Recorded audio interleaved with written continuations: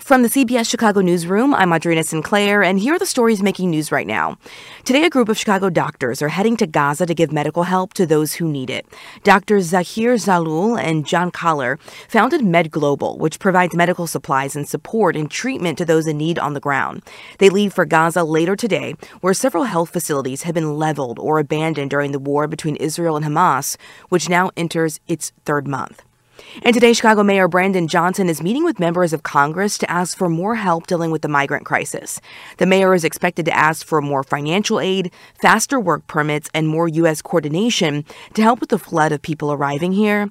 This comes as we're expecting more buses to arrive in the city over the weekend, and more than 100 asylum seekers are waiting at the city's intake center until spaces open up at a shelter.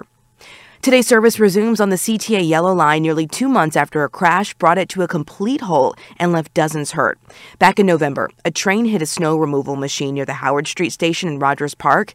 In a preliminary report, the NTSB raised some questions about braking distance of CTA rail cars and also said there's no indication of operator error in the crash. They said, quote, the operator needed more time to brake than the train was designed for, and the train's wheels slipped due to residue on the tracks. Service starts just before 5 a.m.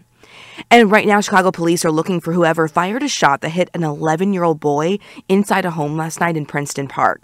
Police say he was hit by a stray bullet just before 6:30 last night on 95th near Princeton. About a block away, police say a 24-year-old man was also shot. He's in the hospital in critical condition, while the little boy is expected to recover.